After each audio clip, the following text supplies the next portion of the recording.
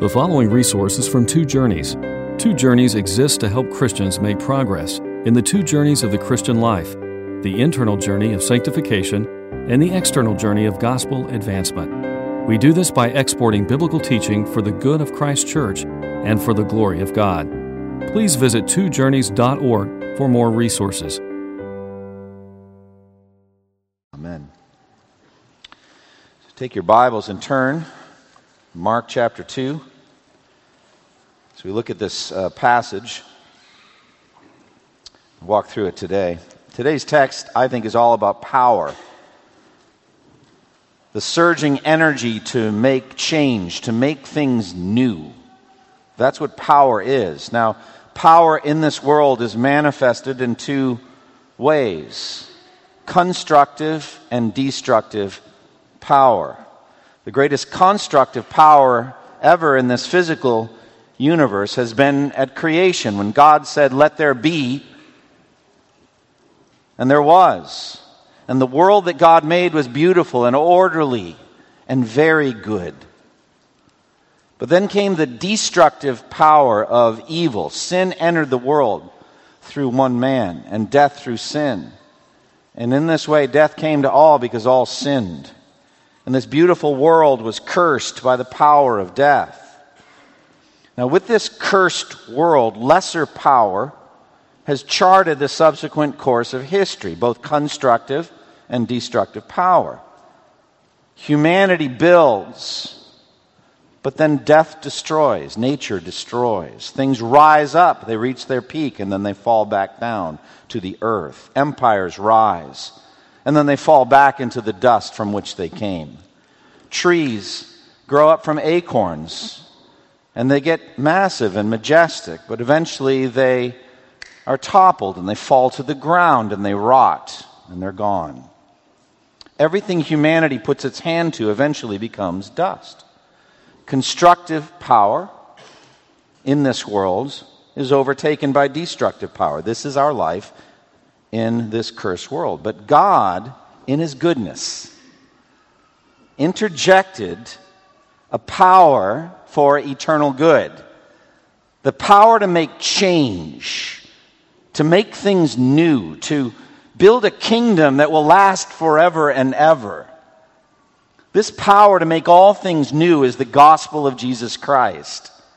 It is infinitely powerful. It rises and surges and moves and acts and builds. And what it builds will last for all eternity. The power to make a new world. Now, this new power of the gospel cannot fit into the old husks of man-made religion. That's what this passage really addresses. Old and new. Look at verse 21. You've got new cloth and an old garment. And then verse 22, you've got new wine and old wineskins. You've got the dynamic of new and olds and how they don't fit together. The new is dynamic, it's powerful, it's ready to change every person from the inside out and make everything new, to transform by the renewing of the mind. And ultimately, to change the entire universe, to bring in a new heaven and a new earth where everything is new. The old religion, old patterns, indeed even the old covenant itself could not bring this about. And this whole thing starts with a question about fasting. What is fasting? Well, for the individual that came to Jesus, it's an effort to address the destructive power of sin by religion. To harness the body with all of its wicked, rambunctious ways. To tame it like a wild stallion that needed constantly to be broke to the saddle. Fasting, in this case, invented by man to make a way to God. Look at verse 18. John's disciples and the Pharisees were fasting. And some people came and asked Jesus, "How is it that John's disciples and the disciples of the Pharisees are fasting, but yours are not?" So legalistic religion is here to hunt Jesus down and trap him based on his own behavior. Here we see fundamental false religion coming. the effort to mortify the deeds of the flesh yourself, on your own. John Owen, talking about mortification in this sense, said mortification, putting sin to death, from self-strength, carried on by ways of self-invention, unto the end of self-righteousness, is the soul and substance of all false religion in the world. So put it in simple terms, holding back or harnessing sin from your own strength in a pattern that you invented yourself so that you can be self-righteous and feel like you defeated sin by yourself. That's the essence of all false religion in the world. And that's what came to Jesus that day. Now, Jesus has already exposed this again and again. He's going to keep battling this. In the Sermon on the Mount in Matthew 6, he exposes 3 patterns of piety, conspicuous piety. It was being done by the religionists of Jesus' day. Conspicuous giving to the poor and needy, that's announced with trumpets so everyone sees it done. And conspicuous praying that's done on the street corner so everybody can see how pious you are. And conspicuous fasting, which is done in this way. Listen to this, Matthew 6:16. When you fast, do not look somber as the hypocrites do. For they disfigure their faces to show others that they're fasting. I don't know if I want to make a horrible face right now in front of you, but it's something like, oh, how are you doing today? Oh, it's a hard day. Really, what's going on? Well, I'm not eating today. I'm fasting today. Etc. Don't do that, Jesus said. When you fast, put oil on your head, wash your face, so it will not be obvious to others that you're fasting, but only to your Father who sees what is done unseen. And your Father who sees what is done unseen will reward you. Now, fasting was actually established in the law of Moses once a year, connected with the Day of Atonement. A day to afflict yourself, the text says. Leviticus 16:29. So it was in there once a year. And from time to time, the nation would be called on by spiritual leaders to fast as a time of national mourning over sin, as in Nehemiah 9:1, when the Jews were intermarrying with pagan women again, and it was a time to fast and grieve before God over this wickedness. Or sometimes an individual would fast over his own sins, like David did after his sin with Bathsheba. Sometimes an individual like Ezra would fast before a dangerous journey and ask God's help and protection. So that would be individual. It's something you would do from time to time. But the Pharisees, the pictures of legalistic religion, of self-effort, went far beyond this. They established a pattern of fasting twice a week. And Jesus talks about it in the parable of the Pharisee and the tax collector. Remember that, where the Pharisee goes up and Jesus says, prays about himself? Remember that? I thank you, God, that I'm not like others. I'm not like robbers and evildoers and adulterers, or even like this tax collector over here. I fast twice a week and give 1/10 of all that I own. So there's that pattern, that twice a week fast. So they established this rhythm of legalistic fasting in their religion. And then they spread it and burdened the conscience of people around them, saying, effectively, you're substandard Jews if you didn't join us in these fasts. Substandard Jewish people. And people bought into it. They were afraid of them. They didn't want to be seen that way. Substandard. And so they gave into these twice a week fasts. It was a time of mourning, a time of disfiguring your faces to show others that you're fasting. You're on board. You're doing the fast that everyone else is doing. And the poison in all of this is thinking that by these means you can pay for your sins. God's going to be pleased with this and basically blackmailed into welcoming you and accepting you because of your harsh treatment of the body. So these fasts are symbolic of self-styled religion, self-efforts at paying for sins and blackmailing God. And John the Baptist's disciples, some of them were wrapped up in it. John's movement was massive. John the Baptist's movement was massive. Tens and tens of thousands of people went out to him, heard him preach, were baptized by him in the Jordan River. It's a big movement.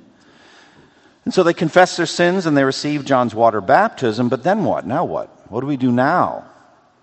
John had called them to produce fruit in keeping with repentance. What did that look like?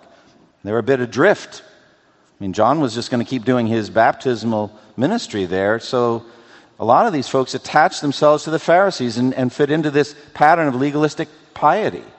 And so they're doing this. Infinitely worse, though, these John's disciples didn't hear his central message about Jesus, a one who was coming after him, whose sandals he was not worthy to stoop down and untie, who would be the Lamb of God who would take away the sins of the world, who even greater than that was the Son of God. They hadn't heard that. So they came with disrespect and judgmentalism to Jesus, questioning him. So what's the context? The feast at Levi's house that we studied last week, remember? Levi is Matthew, and so Levi was a tax collector. Jesus called on him to follow. Levi left behind that old life and became a disciple, a follower of Jesus. And they had a big feast, remember, at Levi's house, and many of his friends came. They were tax collectors, and so-called sinners were all there. It was a big feast. And an amazing work of God had happened, and many of those people repented of their sins and turned away from their wickedness and became followers of Christ. It was an incredible day. A day of feasting and a day of celebration. It was not one of that one day in the year required by the law of Moses in which he would fast. Jesus would have done that. It wasn't that. It was just one of those man-made fasts. And so the Pharisees and John's disciples come up and they're criticizing Jesus. Jesus does not seem at all concerned with their accusations. Do you get that sense? Not worried about it at all. Oh, they don't think well of me. Not worried about it. He's celebrating the work of grace done in the lives of sinners at Matthew's house. Happy with what God had done. And so Jesus exposes their ignorance of him and of the times. Look at verse 19. Jesus answered, "How can the guests of the bridegroom fast while he is with them? They cannot, so long as they have him with them. They don't know who he is, and they don't know when it is, what's going on now. They're not aware of what's happening. What are the signs of the times? What's going on?"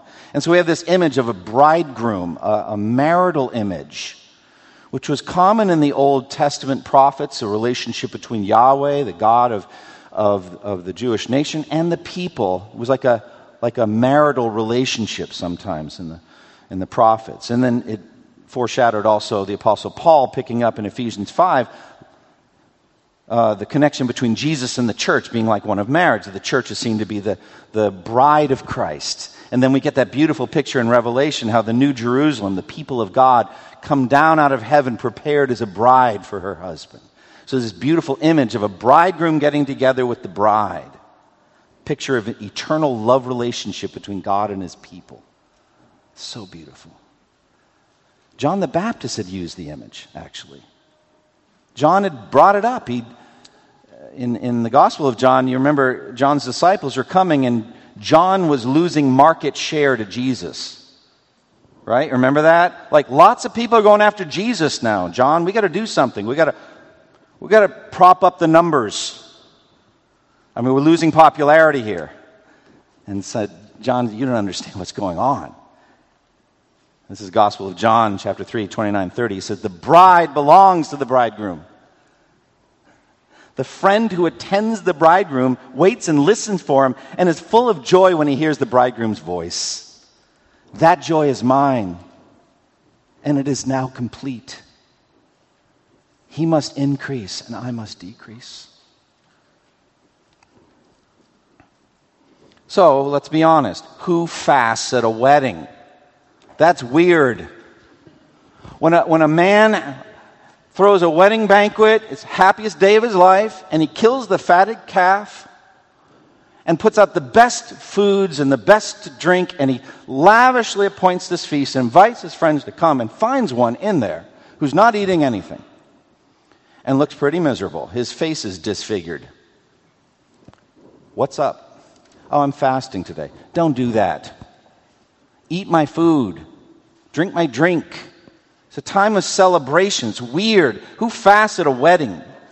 This is a time of joy. My people get to hear my voice. They get to see my face. They get to see my miracles.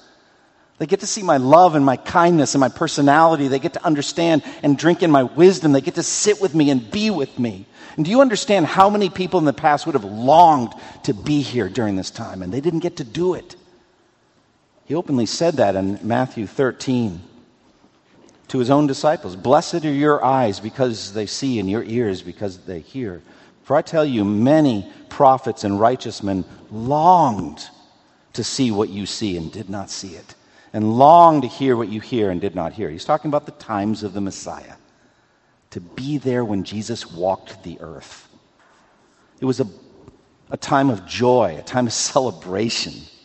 And the Pharisees and John's disciples come there with their grumbling stomachs. How are you when you fast? Are you happy? Are you good company?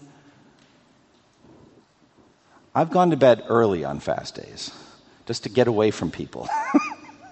So imagine some irritable men who haven't eaten in a while, and they are grumpy, and they bring their joyless legalism,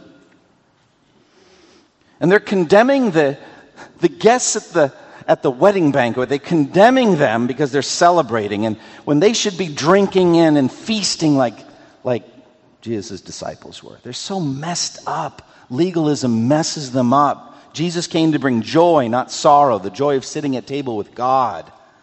Legalism kills joy. One expression is buzzkill. Have you ever heard that before? Buzzkill. Others, you've heard killjoy, all right? Or wet blanket. I mean, the legalists are buzzkills. In the book of Galatians, when Paul's addressing a legalistic gospel that's come in under the so-called Judaizers, bring in circumcision as a doorway to an entire legalistic way of life that was not the gospel. He asked them a simple question. He had led these people to Christ through the preaching of the gospel. Galatians 4:15. He said, what has happened to all your joy?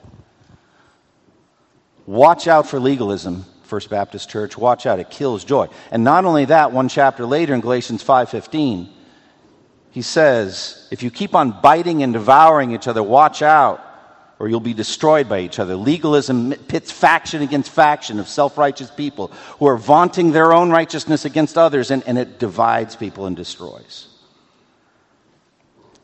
However, the joy that Jesus came to bring at that point was not complete. It's still not complete. The journey isn't over yet. We're not in heaven sitting at table with Abraham, Isaac, and Jacob in the kingdom of heaven. We're not there yet. And so look at verse 20. The time will come, he says, when the bridegroom will be taken from them. And on that day they will fast. So that's talking about our earthly lives here before we get to heaven. He's talking first and foremost about Jesus' crucifixion. He would be taken away by arrest, and they could not follow him. He had to be alone. And Jesus said in John 16:20, I tell you the truth, you will weep and mourn while the world rejoices. You will grieve, but your grief will turn to joy. So they were going to have a time of grief and sorrow, but then even after the resurrection, Jesus would be taken up to heaven, and there would be work to be done. And that work we've characterized in this church as progress along two journeys: an internal journey of holiness, sanctification, an external journey of gospel advance through evangelism and missions. And fasting will be connected with those two journeys. There'll be times to fast for those. So Christian people do fast from time to time to grieve over sin, to show seriousness in repentance as David did. We'll do that. Or sometimes to be focused in prayer for strategy and wisdom, as in Acts 13 when the church was fasting and praying, and then the Holy Spirit said, set apart for me Barnabas and Saul for the work to which I've called them. Time of fasting and focus and all that. There's going to be time for that. But let me tell you something. We're not going to be fasting in heaven. Amen? There's no fasting. That's a time of heavenly celebration, and the bridegroom will not be taken from us then. It's temporary. And so, to illustrate this, Jesus gives us two parables, twin parables. One parable doubled. Same parable, different aspects, but it's doubled for emphasis. It's very important that we understand it. Parable number 1, the unshrunk cloth and the old garment. Verse 21, no one sews a patch of unshrunk cloth on an old garment. If he does, the new piece will pull away from the old, making the tear worse. So you got the image of an old garment, an old shirt, an old tunic, an old robe, an old cloak, something like that. It's been washed many times. Perhaps it's even a little faded. It's just old. It's an old garment. And it's got a hole in it. It needs to be repaired. Jesus said it would be foolish. No one does this to take a piece of unshrunk. It's literally unfulled or unwashed. That's what the Greek is. Hasn't been through the washing process yet. And so one translation says unshrunk. It's never been through that. And whenever a cloth like that is washed for the first time, it shrinks, it pulls in, changes its dimensions. And if you sew that on an old garment, it's going to tear away from the old garment, Jesus says, making the tear worse. That'd be foolish to combine them. So that's parable number 1. Parable number 2, the new wine and the old wineskin, verse 22. And no one pours new wine into old wineskins. If he does, the wine will burst the skins, and both the wine and the wineskins will be ruined. No, he pours new wine into new wineskins. What's a wineskin? Well, in those days, the actual skin of an animal would be used as a container for wine. And so they would, I think, generally treat it with certain processes, turn it inside out, sew up certain portions of it, leave another portion open, and pour the wine in, and then put a stopper in it. So that's a wineskin. So a new wineskin would, the new wine in the new wineskin, the new wine would begin to ferment and put off gases. And the gases would cause the wineskin to expand like a balloon. It's a new wineskin. It's supple. It's flexible. It can blow up like a balloon. It's not a problem. But an old wineskin, it's been exposed to the sun. It's been dried out over a long period of time. It's lost its elasticity. It's inflexible. It's not moving. And if you pour new wine into the old wineskin, eventually the pressure buildup from the gases will cause a rupture. The old wineskin will be destroyed, and the new wine is lost, poured out on the ground. Both are ruined, Jesus says. So people know to pour new wine into new wineskins, and both are preserved. So that's the second parable. Both of them have to do with a new dynamic that's powerful and moving, doesn't line up with an old matrix that cannot move. It's inflexible and it's stuck in its ways. That's the same parable twice. Additional detail from Luke, in Luke 5:39, it says, and no one after drinking the old wine wants the new, for he says the old is better. He doesn't want the new thing. He's set in his ways, so it's basically a person. The new wine tastes weird to them. They don't want it. All right, so what do we draw from this twin parable? Lesson number 1, the gospel is new. The gospel is new. Got a new piece of cloth and the new wine. These represent the newness of the gospel, the newness of Christ, and the work he came to do. And our top priority in life is to understand this new gospel of Jesus Christ, to wear the new garment made out of these new truths, the whole garment made out of new cloth, and to drink the new wine of this new work Jesus came to do, for us to delight in the newness of Christ and his new work in our lives and in the world. The gospel is new. I've been doing a lot of study recently in the book of Ecclesiastes. Those close to me are kind of weary of hearing that everything is vanity. Vanity of vanities. Vanity of vanities. Andy, when are you going to memorize the next book? It's time to move on to a new book. But it says in Ecclesiastes 1, is there anything new under the sun? There's nothing new under the sun. Yes, there is. The gospel is new. Amen? The new covenant is new. That's what new means when it says new covenant. It is new. This is a new thing that Jesus came to do in the world. How awesome is that? What is the old garment, the old wineskin? These certainly in the immediate context represent the legalistic religion of the Pharisees and of John's disciples here. Following that approach to religion, legalism is inflexible. It is not changing. They have traditions they've handed down from one to the other, from generation to generation, and they are not changing. It's traditionalism. It's not moving. It was inflexible, set, like the old garment that's set in its size. It cannot move. Like that old, weathered, hard, brittled, unyielding wineskin. That's what legalism does. That's what tradition Traditionalism does. Cannot respond to the newness that Jesus came to bring into this world. And I would just say, in general, Jesus will not use them as vehicles to spread the new work he's doing. He will not use that. Christianity, therefore, is new. It is unique. It's unlike anything else on earth. It is fresh. It is alive, living and active, beautiful. It's aromatic and fruitful. That's Christ. Ultimately, newness is all about Christ, isn't it? It's all about Jesus. There's never been anyone like him in history. There is no one like Jesus. They could not understand him. He is the bridegroom, come to seek and to save and to draw in his bride. He is the God-man, fully God, fully man. Anyone who has seen him has seen the glory of God himself in human form. He stands alone, and with his advent into the world, history itself was changed. Everything would be impacted. He was new, his life new, his miracles new, his teachings, unlike any words that anyone had ever heard. The enemies sent soldiers to arrest him, and they came back empty-handed and dumbfounded. No one has ever spoken like this man. John 7:46. They'd never seen anything like his miracles, ever. They said this again and again. We've never seen anything like this. Never. Do you remember when the man born blind was healed by Jesus? Remember how Jesus spit and made mud and put them on the man's eyes? He said, wash, and he could see. He could see. And this man knew enough to say this in John 9:32. Never since the world began has anyone ever heard of opening the eyes of a man born blind. This has never happened before. This is new. Something entirely new. And it's never been duplicated since. There's not been lots of Jesuses since. There's been no one like him since. He is unique. He is new. He is the new cloth. He is the new wine. And he is the consummation of human history. Jesus, who else could say, I am the Alpha and the Omega, the first and the last, the beginning and the end. I'm everything. I am the story. Who else could say, anyone who has seen me has seen the Father? Wow.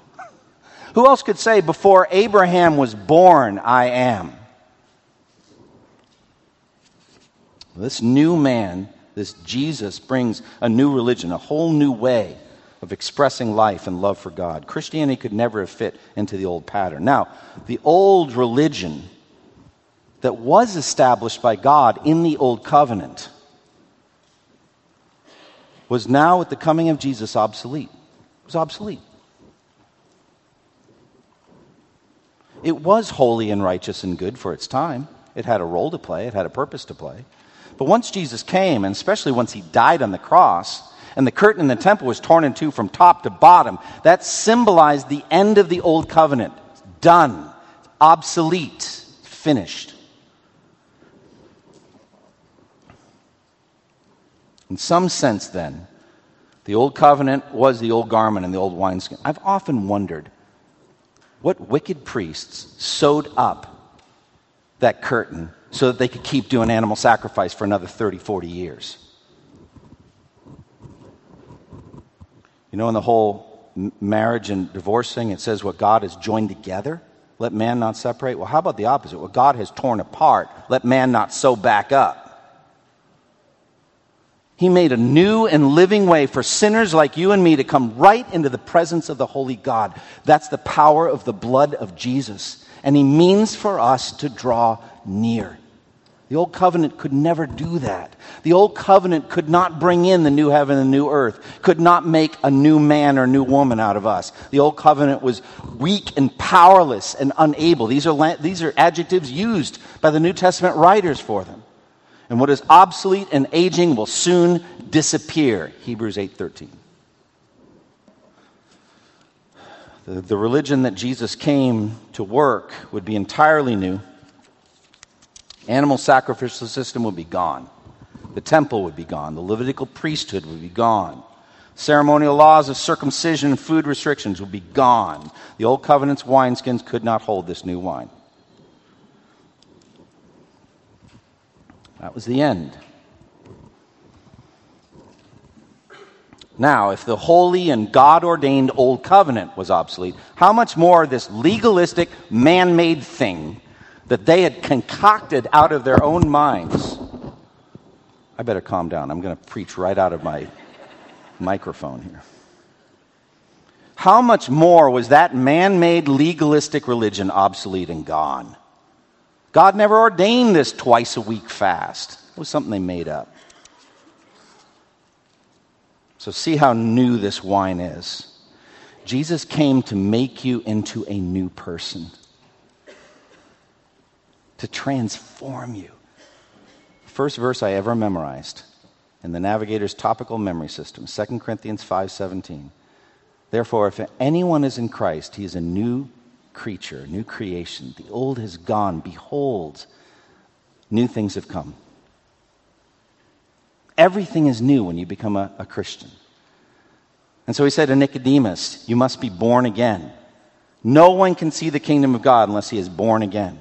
I can't pour the new wine of my work, cannot pour the new wine of the indwelling Holy Spirit into an old soul, an old person. I've got to make you new. You got to be born again. You got to be made into a new person by the Spirit of God, something only God can do.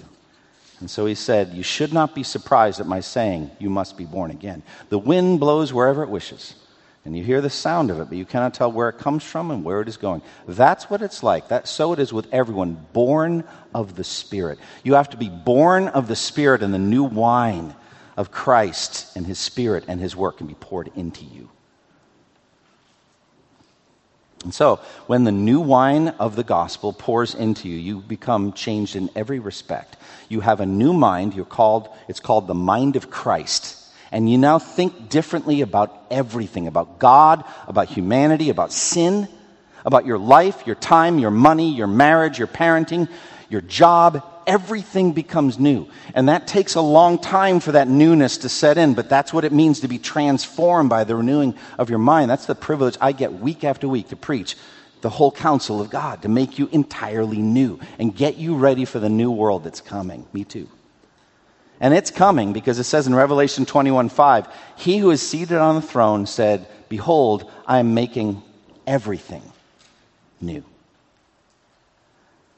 So I have a new thought project here from Ecclesiastes. Maybe there really is nothing new under the sun, if new means eternal. Everything you see with your eyes is temporary, friends. Everything. The only eternal things you cannot see, there are souls that are redeemed by the blood of Christ and by the Spirit of God. Those are new, and they will last for all eternity. Everything else, there's nothing new. But the Lord is going to make a new heavens and a new earth. Everything is going to be made new, transformed by the one seated on the throne. So, lesson number 1, gospel is new. Lesson number 2, the gospel is powerful. So the image of both the new cloth and the new wine is power. We're not staying put. The new cloth shrinks powerfully, right? The new wine expands powerfully. And if you can't follow me in my shrinking and my expanding, then you don't understand the power of the gospel. What do you think should shrink? How about me? He must increase, I must decrease. How about that? My sin tumor should shrink. Amen? I'd love to see that thing shrink and die. Patterns in my life that are wicked need to be put to death. And what needs to expand? The work of Christ in my soul needs to expand. My obedience to his beautiful moral law, to love him and to love my neighbor as myself, that needs to expand. My holiness needs to expand, right? The gospel needs to expand. There's some people in darkness surrounding us. That the gospel needs to move out and win some of those people. It needs to move out. It needs to expand. So this is powerful. Acts 1:8. You will receive power when the Holy Spirit comes on you. You'll be my witnesses in Jerusalem, Judea, Samaria, to the ends of the earth. That's the power that comes on you. And they could not leave the world the same. They weren't going to leave the world the same. The same power that raised Jesus from the dead was at work in them spiritually. It was a powerful thing. I love what happens in Acts 17:6. Paul and Silas come to Thessalonica, and this is what's said. These men who have turned the world upside down have come here also. Isn't that awesome? Of course, they had it backwards. You mean they set it back upright again. The world is upside down, and they made it right. Amen? So wouldn't that be great to be said of us? These men who have turned the world upside down have come here. Jesus displayed power everywhere he went. It's a powerful thing. He never left anything the same. He had absolute power over demons. They fled from him in terror. He had absolute power over disease. There was nothing he could not cure. He had absolute power over death. He raised Lazarus with a word. Lazarus, come forth. He had absolute power over sin. He could look at you and say, take heart, son, daughter, your sins are forgiven. This is the surging power of Christ and of the gospel. And he's given that power to us now. And we have some warfare to do, right? We have some strongholds to demolish, not people. Wicked concepts and demonic strongholds. And 2 Corinthians 10, 3-5 says, though we live in the world, we do not wage war as the world does. The weapons we fight with are not the weapons of this world. On the contrary, they have divine power to demolish strongholds. We demolish arguments and every pretension that sets itself up against the knowledge of God. And we're ready to take captive every thought and make it obedient to Christ. That's power. Amen. Let's blow up some satanic arguments and concepts and ideas and false religions and save the people that are enslaved by them. That's the power of the gospel. Have you felt that power? Has that power come into your life? Have you felt the transforming power of the Spirit? Have you been made a new person? Have you been born again by the Spirit? Have you been transformed? Have you seen yourself finally, properly, as a sinner who needed a Savior like Jesus?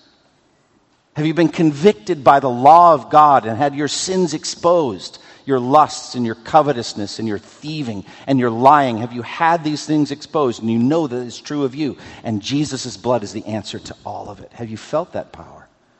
And have you felt the complete forgiveness of that blood? That it's enough for you. You don't need anything more. The thief on the cross. Today you'll be with me in paradise. You don't have to do any good works to receive forgiveness of sins. And since that time that you felt that forgiveness, have you seen the power, the transforming power of God's word at work in your life, making you progressively holy and doing good works? If so, I have good news for you. You're going to spend eternity feasting with Jesus. Close with me in prayer. Father, thank you for the time that we've had to study this twin parable today. Thank you for the newness and the power of the gospel. Thank you for giving it to us that we might be made new. And that we might be given the power of the Spirit in our lives, both for our own personal holiness, putting sin to death and driving out the darkness in our souls, but also winning lost people around us. Lord, give us opportunities, even this week, to speak this good news to them. In Jesus' name, amen. Thank you for listening to this resource from twojourneys.org. Feel free to use and share this content to spread the knowledge of God and build His kingdom. Only we ask that you do so for non-commercial purposes and in accordance with the copyright policy found at twojourneys.org. Two Journeys exists to help Christians make progress in the two journeys of the Christian life, the internal journey of sanctification and the external journey of gospel advancement.